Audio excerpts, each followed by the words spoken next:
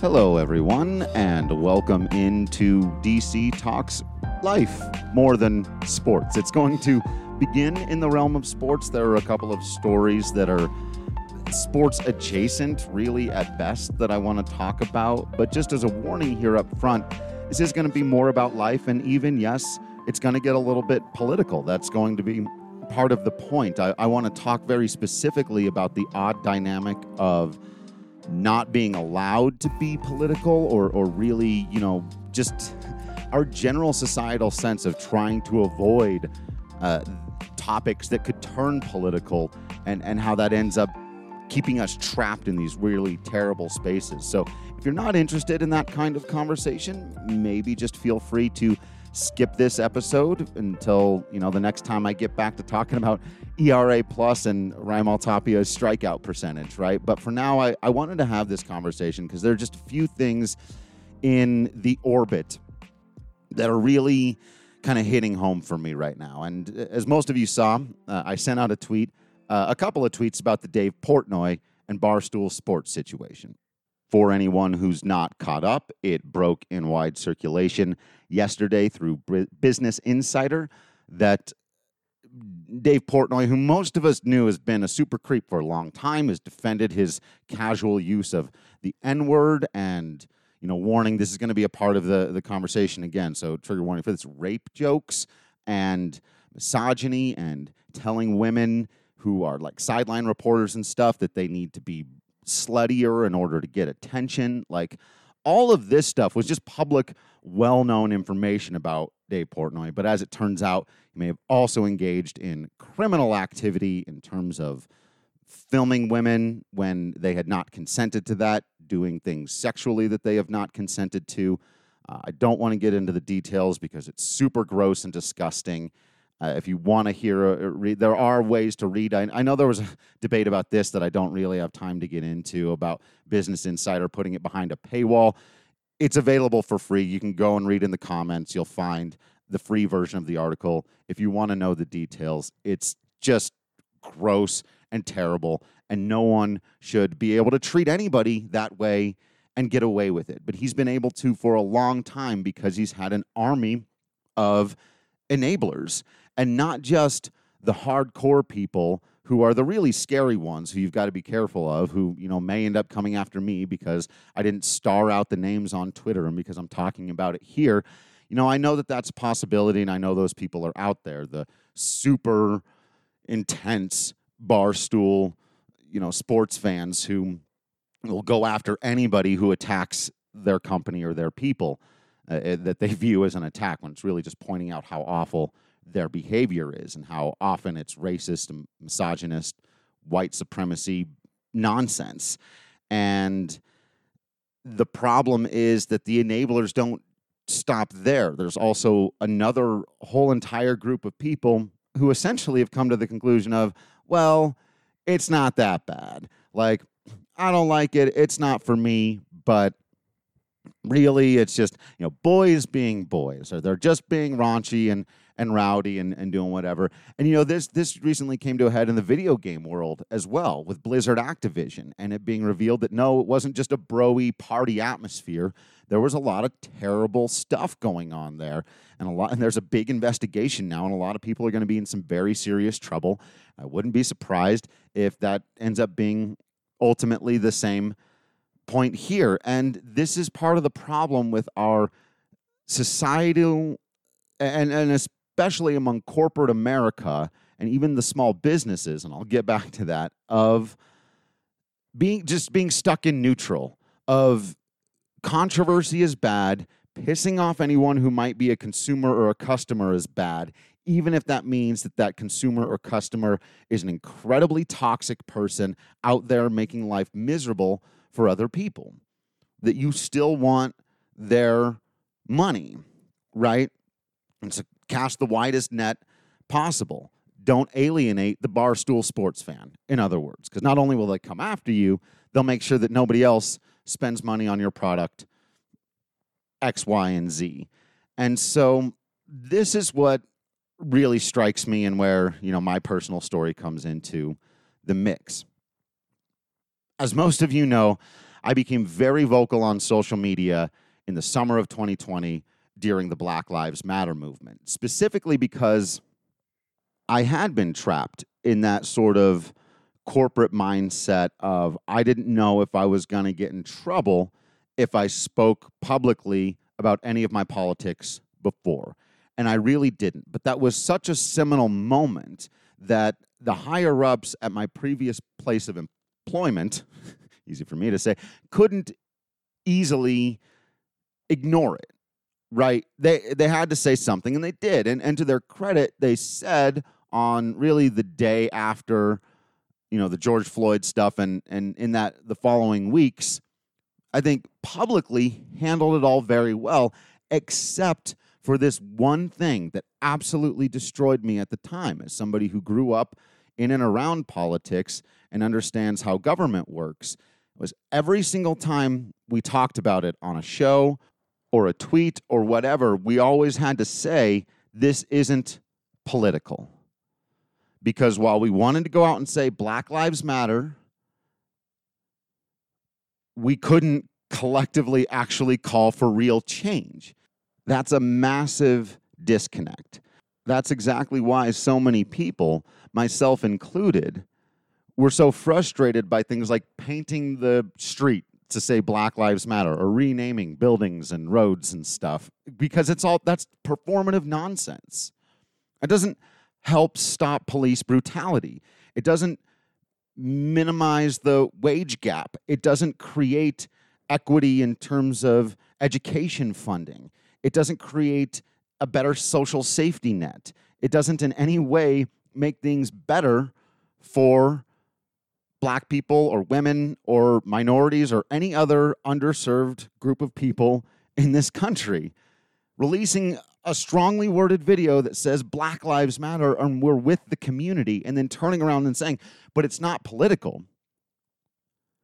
So we're not going to do anything at the ballot box where these changes have to occur. Not all of them. There are things that don't take place there. But look, the fact that 100% of our laws have to be signed off on by white men and don't necessarily need the approval of any minorities is a problem. A massive problem. And so that's why it was always so frustrating to me. I winced every single time we had to say, this isn't political. It's just about human rights. Like, human rights are political because they're being denied in Congress. Voter suppression, you can't say Black Lives Matter in 2020 and have nothing to say about voter suppression in 2021. That's performative nonsense. Right? But these companies and people who work at any company that needs public support, you're stuck. And I get why they think they can't make those statements, because they think there's some argument to the other side. But this is the problem I was in, folks. There is no argument on the other side of voter suppression. There is no argument on the other side of stealing Supreme Court justices. And there is no argument on the other side of the LGBTQ plus movement. There's no argument to say, well, maybe they just very recently got some equal right. So, we can disagree about the tax code and how much money should be spent on the military and education and, how long terms should be and term limits and all of these things. But we cannot disagree on whether or not you or I or your friend or your family member gets to exist and self-identify as who they are, and that person gets to participate in our democracy. End of story. Those are non-negotiable things. If you were born in this country, you are a citizen of this country. The 13th Amendment guarantees you the right to participate in our democracy and to self-identify as whoever and whatever you want to be. Everything else we can debate. But when our laws don't reflect that, you can't say, we're for black rights, we're for trans rights, we're for women's rights, but we're not going to get political about it. Then you're not making a comment about what you want to do for them. You're making a comment about how you want to be seen. It's branding. That's all it is. Straight up, we don't want people to think that we're racist. And this was a conversation around that time, you remember as well, right? and it's a fine line. A lot of companies came out, including the one I used to work for, and said, we're not racist and we stand against this racist stuff. 100% fair. But that's not the same thing as being anti-racist, which is actively working on real solutions, on real change. Because if you let people off the hook, one thing I heard a lot during that time, I heard on the Rockies broadcast, on radio and television, in our company, all this stuff was from white people especially was, we're going to listen. We're going to be better about listening more. That went completely away. Now people are angry over critical race theory, a college-level course that, I'm sorry, if you get to college and you're not able to learn about critical race theory, then you just, you're going to have many, many more battles in your life than that. Not even taught to school children, but still there's a freak out over that in white America. Very political. And they've got no qualms about it. The white supremacist ideology and the male supremacist ideology has no qualms about being political and about driving people to the polls and accomplishing what they want. And whether, even going into churches and whatnot, which used to be, you weren't supposed to do politics there either. Well, that's gone well out the window. So it does serve the status quo, and yes, the male white power structure that exists and has always existed in this country, even when you come out and say the right thing but don't do anything about it. And so, when Dave Portnoy interviewed the former president of the United States right near the end of his term, when he was, I will say, not handling any of the Black Lives Matter movement well whatsoever, you bring in this person who's casually using the N-word on his shows, and they sit down and they have a conversation. And he caught some flack for that, and he tweeted out, hey, I had the opportunity to interview a head of state. I'd interview any head of state. Like trying to separate himself from the situation, like the two of them aren't the same thing. And I, last summer, retweeted that Dave Portnoy tweet and just said, hey, that would have been a really interesting strategy in 1930s Germany, or policy, I said. Right? What a weak excuse, right? I would interview anyone who's a head of state. Like, seriously, dude, do you know the kinds of people who have been heads of state? I thought it was an absolutely absurd defense that led to absolutely absurd conclusions. And I thought that, anyone who can piece together those two things could see that. And I really didn't think much about the tweet. Again, I was like, look, this is performative nonsense. You can't say Black Lives Matter and then turn around and be like, oh, yeah, but it's a good thing that these two guys with white supremacist history are getting together for this national interview and touting a whole bunch of fun and throwing it out to sports fans like, aren't we fun? You got to stand up against that kind of shit. At least I thought. But lo and behold, I got a text a few hours later from the boss, very upset with me, basically saying, hey, look, we were supposed to just not leave black people behind, but now you're putting your most extreme opinions out on Twitter. And I didn't think it was that extreme of an opinion, and I still don't. Obviously, it's easier to say now with this new stuff coming out about Portnoy, but we always knew, though, there's some attachment to him there for some reason. I've never understood. But it's a lot of why he's been successful. People that just find it on some level to be fun and community building. I find it to be exclusive and toxic. And yeah. But anyway, it hadn't even really occurred to me until this news broke to go back and look through some of that and see that, yeah, right there in this conversation, I was told straight up, like, you can't stand up for everything that you believe in and also create community. I was told it was, quote, nearly impossible to do that. Well, friends, I'm going to test that theory. as you can see here. I'm going to stand up for what I believe in. I'm going to aim to always do so respectfully and to always be open to any debate or conversation or other opinions that, again, are respectful. I'm not going to listen to anybody who comes in guns a-blazes and is an asshole. That doesn't create for quality conversation. But if someone has a different idea, I've always been open on any subject. Baseball, sports, politics, baseball, those are, yeah, you know what I mean. Comic books, all the stuff. I want to hear from people, but I am going to stand up for what I believe in. I'm no longer going to be held to that idea that if you go out and stand up for because again, that's always going to serve the community where there's more people.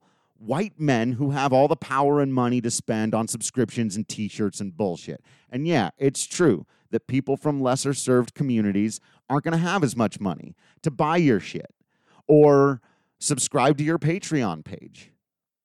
And so trying to serve those communities, and maybe at cost to a few extra young white men who might be uncomfortable listening to what I have to say,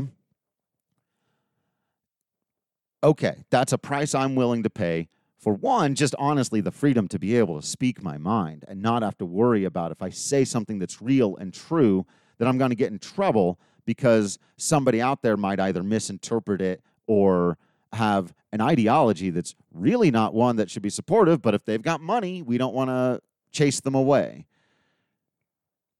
Right? It was that old Michael Jordan quote. If you remember when people asked him why, despite him being more left-leaning and him being one of the richest people in the world, he didn't donate more money to Democrats. And he famously said, well, Republicans buy sneakers too. Right? There it is. That is the mentality of most companies in this country.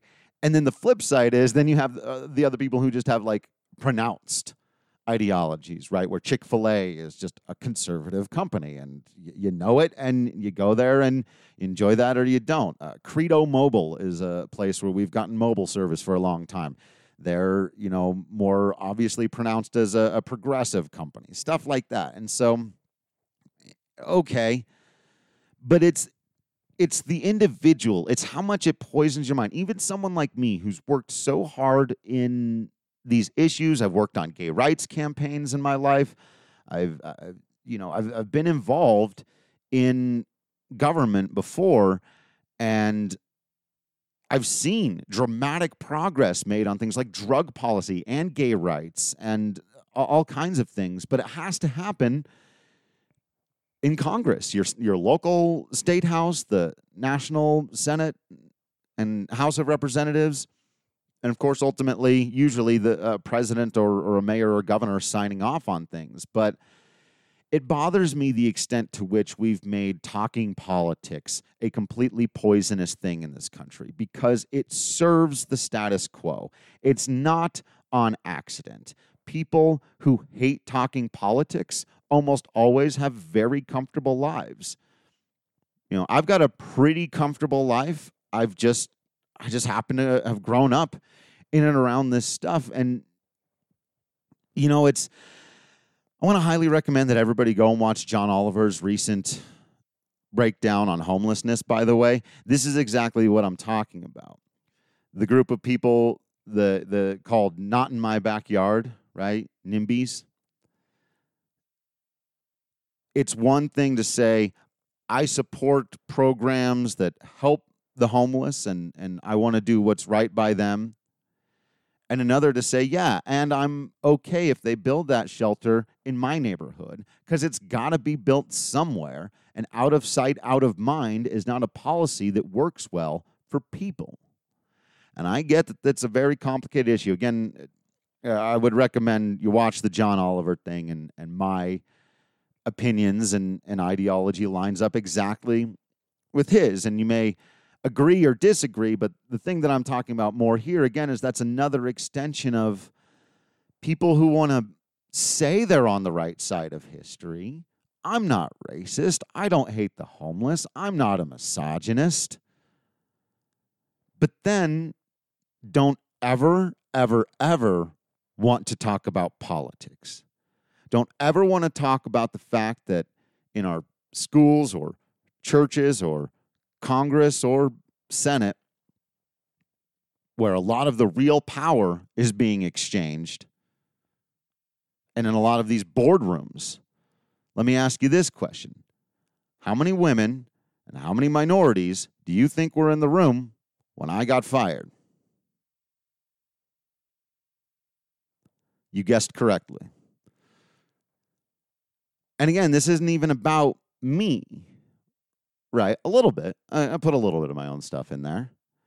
And they are just, my former place, it's just, they're not special. In fact, they're ahead of the curve. They do better on these social issues than most of these companies. And that's sad, because just the ideology of we have to cast a wide net, we need as many people to come in as possible, puts you in that status quo situation where you can say the right thing only in the most extreme scenarios, only when the cops murder somebody on camera for 9 minutes, right?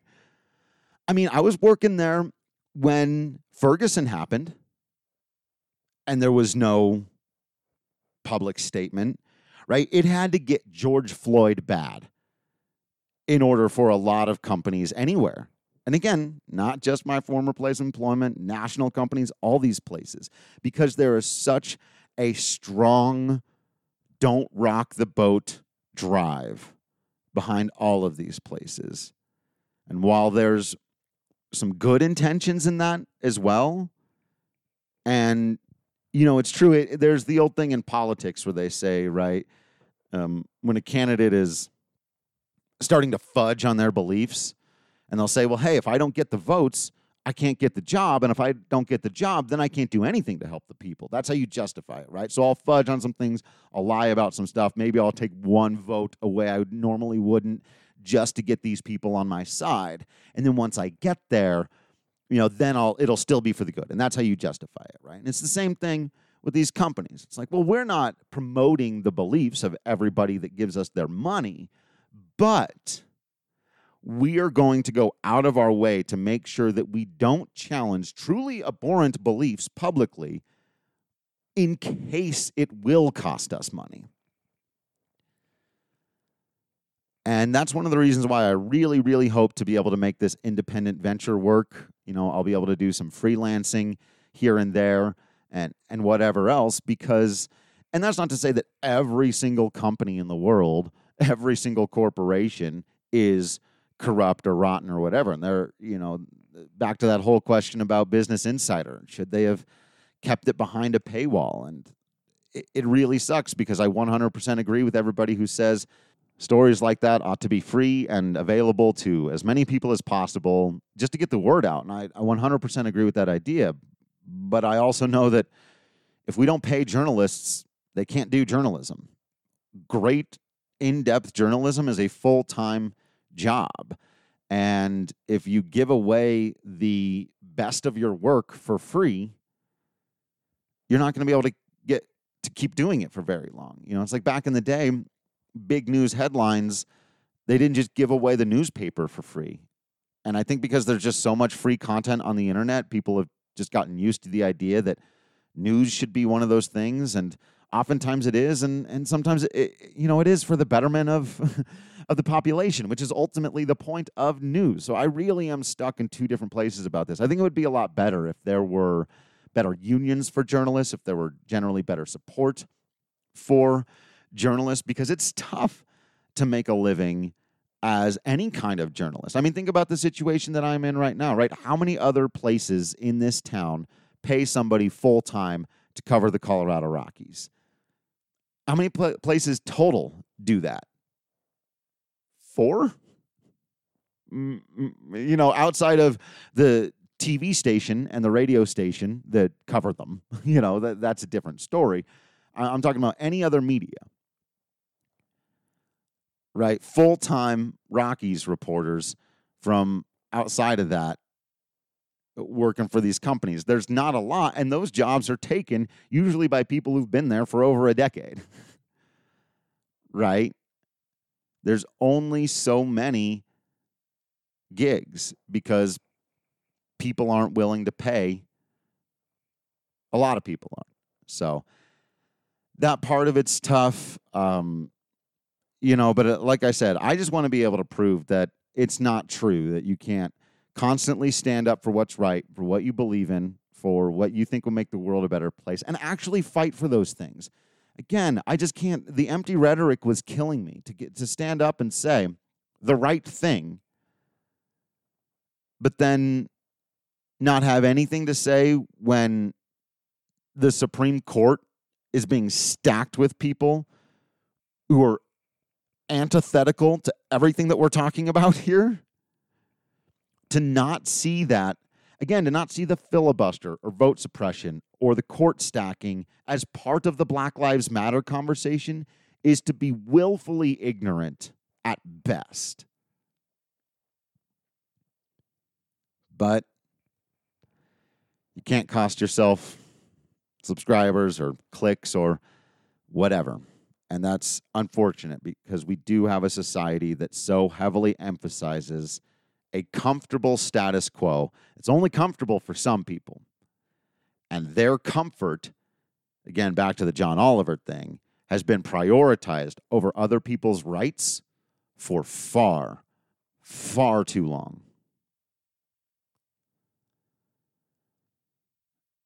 I was thinking about ending this. I was going to say some things maybe about the Henry Riggs story. I will very quickly. It's going to be a slightly longer show. Since we're doing serious stuff today, and I just want to get it out of the way, and Tom asked here in a message, appreciate you, and I appreciate all you patrons. If there's anything you want to hear me talk about, please reach out as Tom did, either a private message on the Patreon, hit me up in Discord, fire one at me on Twitter if I see it. It's much more likely to happen if you get here on the Discord. And I am going to make this one free, so if you haven't yet subscribed to the Discord, please consider it. With the daily sports talk, Star Wars, MCU, DCEU, all that kind of stuff, video games, got a weekly professional wrestling podcast, got regular articles coming out, all that kinds of good stuff. So, yeah, I have purposefully not really dived into the details of this Henry Riggs story because it really is truly tragic. I know the top headline stuff that most people know, highly inebriated, 156 miles an hour, a young woman died, and it's horrible, right? It's absolutely horrible. Oh, for those of you who don't know, a wide receiver for the Raiders this happened to. I think everyone has heard this story at this point, and it's absolutely awful and tragic. And again, one of those weird things where sports and real life and conversations that really aren't about stats and projections and all these things that we're normally talking about end up occurring. And now we're all debating about drunk driving and intentionality and how much, trouble should he be in and how much hate should he be getting, and weird people on the other side who, are making jokes about their fantasy teams. And it's just this weird collision. Oh God, what a terrible, terrible, ironic word to use, but a combination of all of these things that come together. And it reminds me a great deal of that bit from Bo Burnham's Inside. Can't recommend too many things that came out in the last year more highly than Bo Burnham's Inside. And he has that one moment where he just starts saying, can anybody just shut the F up about anything? Just anybody about anything. And I felt personally attacked, right? Because, look, here I go. It's my job to, or it has been my job to, and I'm trying to continue to make it my job to talk about things and comment on things and be one of these people who has an opinion on everything, right? From Rockies baseball to Star Wars visions and video games and pro wrestling. And I hope you all care about those things, because if you don't, well, then I'm going to have to find a new line of work, right? But I also have tried to be somebody who kind of curates what I do and don't talk about, right? Because there's lots of stuff I have no interest in, I've never seen, I don't know about, and so I don't share thoughts or feelings or opinions on them. And I try not to have thoughts or feelings or opinions on them. And I do think there's something very powerful in our modern society to saying, I don't know. I don't have an opinion. I don't feel informed enough to be a part of this conversation. So I'm either going to continue not having an opinion, or I will sit and listen. And maybe after a while, I will form an opinion. But we live in a society that's so demanded that you have an opinion immediately, right away. You be the first person to react to something on social media with the funniest joke or the biggest dunk or the most insightful response or whatever it may be. And it seems like we're in this constant race to share our opinions about everything all the time. And this Henry Riggs story is one of those things where I just go, that there's a lot of things to think and feel, and it's super tough. And ultimately, this is a personal tragedy for the people involved, and there are public lessons to be learned about, take an Uber, get a driver. I do think that we've got to, as a society, stop giving such a long leash to, particularly, again, young men, but young people. I think there's this weird idea that, like, when you're 18 to 22, you're supposed to be stupid and reckless, and it's like, you really don't have to be. It's a good time to try new things in life and experiment and find out what you like and what you don't like, but it doesn't mean you get wasted and do stupid things, like drive down the street at 150 miles an hour. There's a fine line between reckless and, having a bit of loose fun. And this was way, way past that. And I think we've got to do a better job collectively at drawing that line and holding people accountable and saying that it's not okay just because you're young. But there is also the flip side of it it's just a horrible, horrible tragedy. He didn't mean to hurt anyone, and that is different than, people who purposefully and maliciously hurt people. And our laws do reflect that, and for good reason. But there's just no good thing. I've seen a lot of people say he's still human and he needs love and help in this situation. And I would agree with that. I think everybody does. And it's also easier for us to say, not being family members of the victim here. But again, that's one of those things. That's where I start drawing the line of, like, there's a certain voyeurism that I am uncomfortable with, to the extent that a situation is public and there are lessons to be learned in the abstract. A young man drinking and driving, living in excess, and an innocent person died because of it. We've got to do better collectively and as individuals about taking responsibility and making sure those kinds of things don't happen. And getting much more quickly to self-driving cars and things like that. But ultimately, I think we've also got to do a better job of drawing lines on things. I'm a big fan of two people of their work who have been in the tabloids a lot recently, and John Mulaney and Olivia Munn, and I have read none of it because it's none of my business. And I understand, some people enjoy that stuff, and if you do, I'm not saying that you're necessarily like you're a bad person or anything like that. Not at all. Not at all. And especially public figures that oftentimes do kind of rely on public interest in order to keep their careers going, But in the face of real tragedy, at the very least, I do feel like it's appropriate to just back up at some point and say that's their lives. That's, no one really knows exactly what anyone is going through. That's part of, I think, the mental health crisis in this country, is that everyone's fighting all kinds of battles on their own. Most of us don't truly know the depth and extent of the battles that everyone else is fighting. And I feel like far too often, publicly, we pretend to. We act as though we do know what you're going through. We're very cynical about other people's intentions and ideas and beliefs. And, we see that ugliness pour out on social media, and it's too bad. And, I just hope that some love and compassion can come out of that situation. And, yeah, maybe even some lessons be learned of, like, let's all collectively take better care of each other and recognize our responsibility to each other. So, yeah, tough, weird day being on sports social media and seeing these things come across and just being kind of heartbroken by the state of things. So I don't know where to leave you. I was like, I don't want to leave people there. Leave everybody with heartbroken by the state of things. But I guess here's my inspirational call to action at the end of the short film that I've done for you here.